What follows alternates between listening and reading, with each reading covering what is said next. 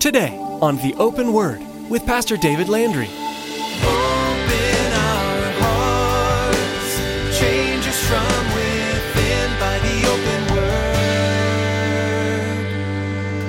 Give us ears to hear your truth and eyes to see the needs around us as we draw close to you. May we thirst for the water that your love brings us. Open our hearts, change us from within by the open word. As a matter of fact, it changes them so much at that point. So much because, again, now there is truth and proof of the resurrection. The truth and the proof of the resurrection changed those men as well as those women's lives. Yes, 50 days later, again, the coming of Pentecost, the infilling of the Holy Spirit within their lives to equip and to empower them. But the reality and the truth of the resurrection is what made that all possible. Pastor David insists that you must not forget the gospel event that confirmed our faith and gave us the power over sin and death. As a believer, we owe our faith to the death and resurrection of Jesus Christ. Because Jesus was resurrected, the disciples and first believers were lifted out of their despair, having seen the Son of God die on the cross. The story of God's reconciliation continued through them as the resurrection empowered the first believers and can empower us today. Now here's Pastor David with part 2 of today's message entitled, The Gospel and the Resurrection.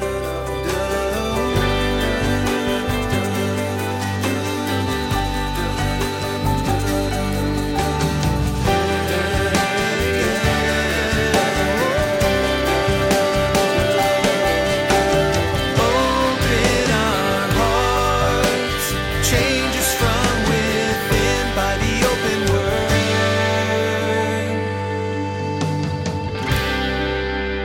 Paul begins there with, the fact that Cephas, that Simon Peter had seen the Lord there on his own. Again, as he then later appeared to the disciples. Remember the story in the Gospels. The disciples hiding away because of fear of the Jews and fear of the Romans. And then suddenly Jesus appears in the room. And man, all the doors were locked. All the windows were battened down. I mean, they had the place tightened up as tight as they could. And then all of a sudden, Jesus appears there before him. Can you imagine just the appearance of that? Just the process of all of that. You, as his disciple, you had been with him for 3.5 years. Just 3 days ago, you saw him being arrested, put on trial, and nailed on a cross. 3 days ago, you saw him taken off of that cross, put into a tomb because he was dead. Not mostly dead, he was completely dead. They put him in that tomb, and as far as you know, it's all over. It's all over.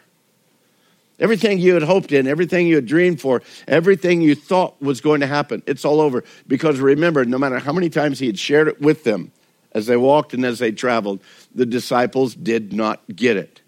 So there they are, there in the upper room. And suddenly Jesus appears before them. That's got to blow them away.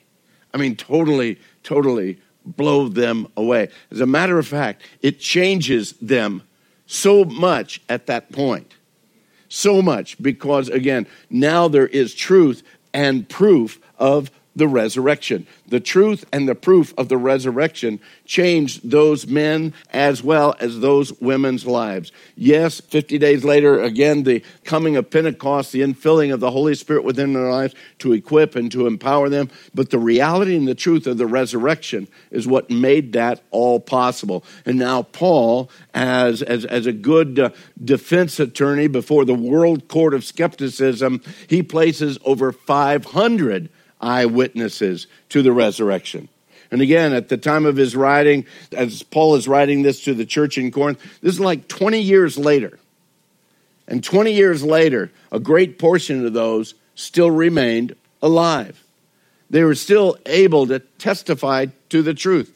Paul wasn't just throwing something out that no one had any proof of. He said, no, there's about 500 that saw him all. Most of them are still alive, though some have passed away. Although it would have been well known at this time. where and when this audience was, this 500 people. For us right now, it's pretty much just kind of a speculation. When and where did that 500 happen? One Bible commentator, Albert Barnes, he kind of gives us a hint found in Matthew 28:10 that throws a little bit of light on it. It speaks about that after his resurrection, Jesus said to the women who were at the sepulchre, "Go and tell my brethren that they go into Galilee, and there they shall see me." And then a little bit later in Matthew 28:16, it goes on to say that the 11 then went on up to Galilee into a mountain where Jesus had appointed them. Barnes goes on to say that Jesus had spent most of his public life in Galilee. He had met most of his disciples there. It was proper, therefore, that those disciples who would, of course, hear of his death should have some public confirmation of the fact that he was arisen. It's very probable also that the 11 who went down into Galilee after he arose would apprise the brethren of why they were there and of what he had said to them, that Jesus would meet them on a certain mountain.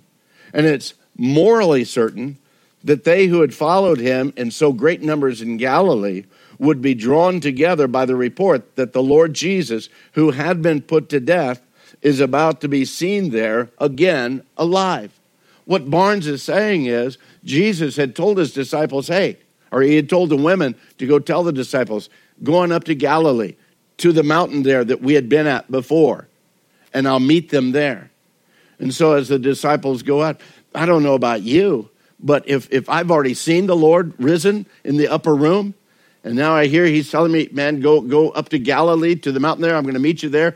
I'm going to beat feet. I'm going to get up there. I'm going to be there wherever Jesus says I needed to be. And on my way, I'm going to be seeing people that I know that have been following, that have been part of the masses, part of the crowds. That are, maybe it's part of my family, some of my friends, some of my neighbors who had seen Jesus, who had been ministered to by Jesus when he was up in the Galilean area. And I'd be sharing that truth. Again, the power of the resurrection, the excitement of the resurrection. I've seen the Lord. He is alive. He is alive. Come, we're going to see him up there. He promised to meet us up there. So it says, at another place, 500 people all at one time met him. Since Paul lays out this fact that Jesus had personally appeared not only to individuals, but also to groups of people, as well as of masses of people, at various locations, at various occasions, and at various times. Again, the proof of the resurrection just builds and builds and builds. There's no way possible it could have been mass hallucinations. It couldn't have been simply visions or dreams of individuals, as some try to claim. Paul writes down these things, and he says the very proof of the eyewitness testimony would stand against any court of doubt. The best witness that you have in court is somebody who was right there. And when they say, I saw him standing, I saw him walking, I saw him speaking to us there. He ate with us there on the shoreline. He spoke to us. He instructed us along the way. All of these things, not just one, not just 5, not just the disciples, but now 500 as well as multiples of others. The testimony continues to grow. The proof continues to be laid out again for a skeptical world, and in particular for a church in Corinth that for some reason was having a real difficulty understanding the reality and the truth of the resurrection. So the demonstration of all of this, the thing that Paul is speaking about, trying to confirm to them, that if the resurrection of Jesus were a fable, if it was a lie, if it was some kind of desperate trickery that the disciples had kind of all schemed and planned together, it would have been shut down from the very beginning. But due to the overwhelming evidence of those who saw him firsthand, the truth continued to be declared. If they had lied about this, if they had tried trickery or deceit, the Romans would have been right on top of it. if they had again made up a story that he was alive. No, the Jewish leaders would have been right at it. But because there truly was an empty tomb, there was not a body to be found, but the living, risen Savior showed himself, spoke with so many. Again, the proof continues to be there. The demonstration of the power of the resurrection was also seen in the boldness of the disciples. These are the guys that ran. These are the guys that hid. These are the guys that sent the women to the tomb first, not the guys. These are the guys bolted down in that upper room, afraid of everything. And now they're the ones that are going about boldly declaring that, no, he's not dead. He's risen. He's risen from the grave. Again, they hid during his arrest. They hid during his crucifixion. But yet they were strengthened and they were encouraged, again, by the evidence of the resurrection, and then shortly thereafter by the infilling of the Holy Spirit. You don't lay down your life for a known lie. If you know it's a lie, you're not going to lay your life on the line.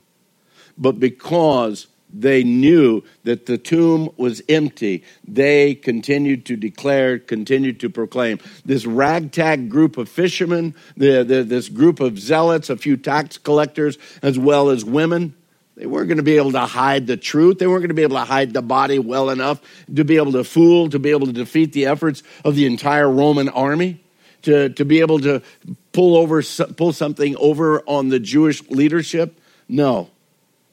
It really and truly happened. Paul even brings out the name of James. That James saw the Lord. Now, that's not the son of Zebedee, the brother of John, one of the 12. No, this is the half-brother of Jesus. This is the author of the book of James that's in our New Testament. Up until that time, up until the time of the resurrection, James had not been a follower of Jesus at all. As a matter of fact, he was a pretty big skeptic of Jesus. You remember the gospel accounts where Jesus is there teaching in the synagogue, and they come up to him and say, "Hey, Master, your mother and your brothers are outside. They want to come and take you." And he explains in the other gospel records that they literally thought that he was out of his mind. And he had this Messiah complex. No, he doesn't have a Messiah complex. He is the Messiah. But yet his family just could not pull that together. James was one of those that doubted him and doubted him and doubted him. But now that the Lord has risen from the dead, he also saw and spoke with James. And we see James not only as a writer of one of the letters of our New Testament, but also James is one of the leaders of the church there in Jerusalem. We go to Acts chapter 15, we see the Jerusalem council there, and one of the main spokesmen during that time is James, the half-brother of the Lord. We know it's that James because James the apostle, James the brother of John, the son of Zebedee, he was killed early on in the earlier chapters of the book of Acts. But now in Acts 15, James, the half-brother of the Lord, is there, and he's declaring, again, because of the boldness of his faith, because he, though he was a skeptic during the ministry of Jesus, once the resurrection took place, it changed James completely. It empowered him. Again, James, he too became a believer because Jesus showed himself to him. Jesus was resurrected from the dead, and there were sufficient witnesses there to be able to state and to be able to uphold the truth. Paul fully lays out his defense, and then after laying out the public case, now he makes it really personal. Look what he says in verse 8. He says, "And then last of all, he," speaking of Jesus, "Jesus was seen by me also, as by one born out of due time. For I am the least of the apostles, who am not worthy to be called an apostle, because I persecuted the church of God. But by the grace of God I am what I am, and his grace toward me was not in vain. But I labored more abundantly than they all. And yet not I, but the grace of God, which was with me."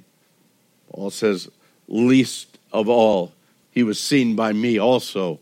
Paul had that opportunity actually to see the risen Christ. He says, well, when was that? Was he there in the upper room? Oh, no. Paul was still a hater of the Christians at that time. He was still one of the Pharisees. Well, maybe it was up in Galilee when the 500. Oh, no. Paul was against the Christians. As a matter of fact, for quite a while, Paul was moving against the Christians. And we read in the book of Acts how Paul, in a process of persecution against the Christians, was headed up to Damascus with a note from the chief priest for this very thing, to arrest, to imprison, and perhaps even to kill some who were Christ followers. And it was on that road to Damascus that he had that face-to-face encounter with the Lord Jesus Christ. Remember, Jesus knocked him off his high horse, and he's going on up there, and suddenly because of the brightness of the light, he's knocked off of the horse. And as he comes to, the Lord Jesus even speaking to him, Paul, why are you persecuting me? And I love that in the fact that Paul was persecuting Christians. But Jesus takes it very personal when you and I go into persecution. When people come against us for the faith, Jesus takes that very personal. And again, just as he tells Paul, why are you persecuting me? Paul says, well, who are you, Lord? I'm Jesus, whom you persecuted.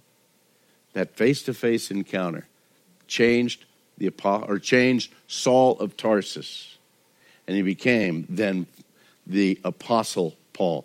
The Lord put him into ministry at that point. Again, as he told Ananias to go up there and speak to him, and because I've got great things for this guy. I've got a lot of stuff I'm going to be doing through this guy. Well, Ananias says, well, Lord, no, you don't want me to go up there. That's the guy that persecutes. Don't send me. Send my brother. Send somebody else. Don't send me. But yet the Lord says, no, you go up there. Why? Because I have great plans in the future for this guy in ministry. So the one who became a persecutor, he saw the Lord himself even in this. And he says, I was one born out of due time. That whole statement of being born out of due time, that's a personal declaration, I believe, of what Paul felt as his unworthiness, really, of being an apostle. I don't think it had much to do as far as the timing of his apostleship, as much as it did with the fact that he was even called to be an apostle. Paul understood what his background was. Paul understood the prejudice, the hatred that he had for Christians and even for Christ.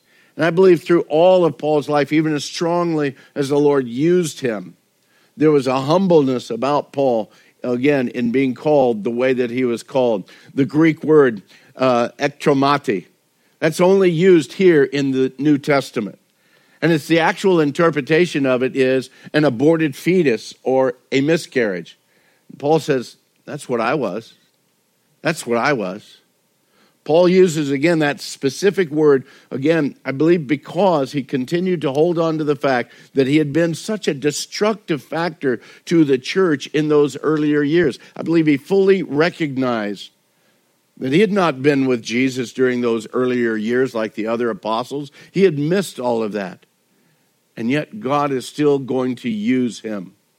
That's why he states in verse 9, he says, I'm the least of the apostles. I'm not even worthy to be called an apostle because I persecuted the church of God. Think about this for a moment. Of all that Paul, at this point in time, of who he was, the impact that he was already making, we'll look at that in a moment.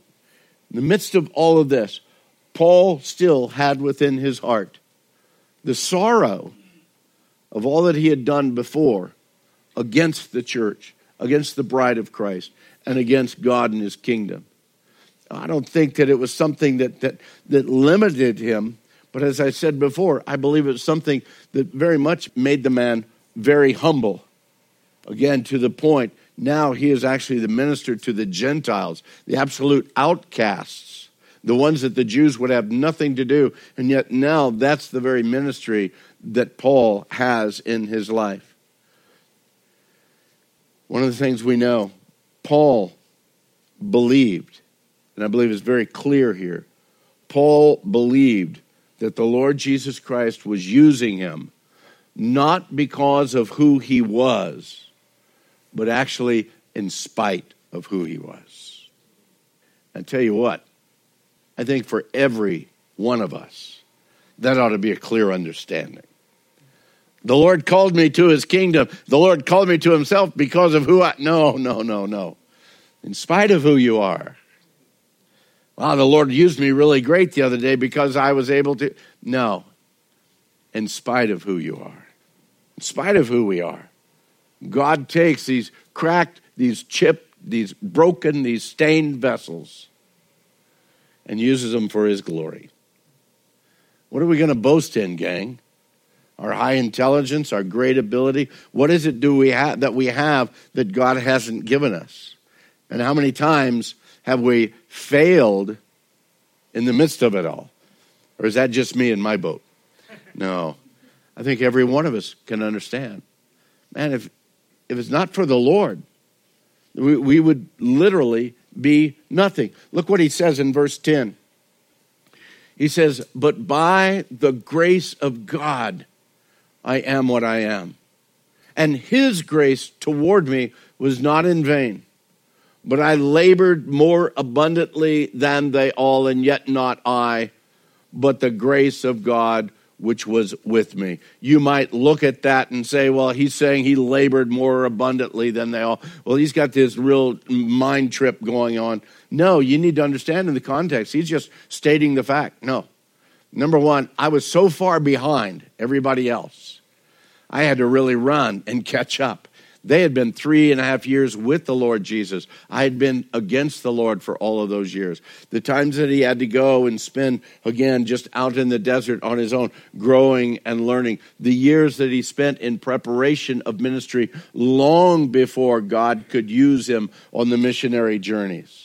Again, man, I labored more abundantly than they all. Those guys were living their life in a normal course of life. Jesus came and says, come, follow me. I'll make you fishers of men. Matthew, leave your tax table. Come and follow me. As he called all these different ones to himself, they came and they followed Jesus. And for 3.5 years, they were able to walk beside Jesus, hear and listen to the teachings of Jesus, watch how Jesus ministered to people. They were given opportunity and empowerment by Jesus to go and minister to the people on their own during the time of the ministry of Jesus.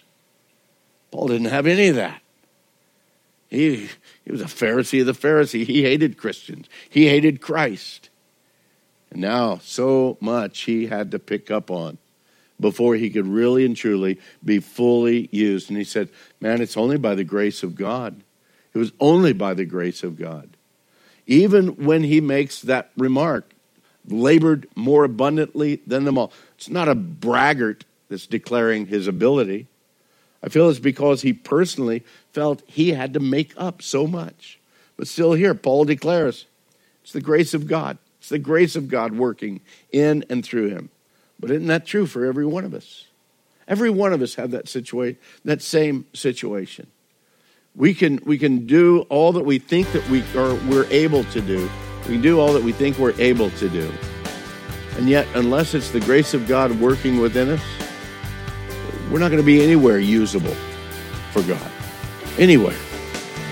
Open our hearts, change us from within by the open word. We're so glad you joined us today on The Open Word for Pastor David Landry's verse-by-verse, chapter-by-chapter teaching through the book of 1 Corinthians.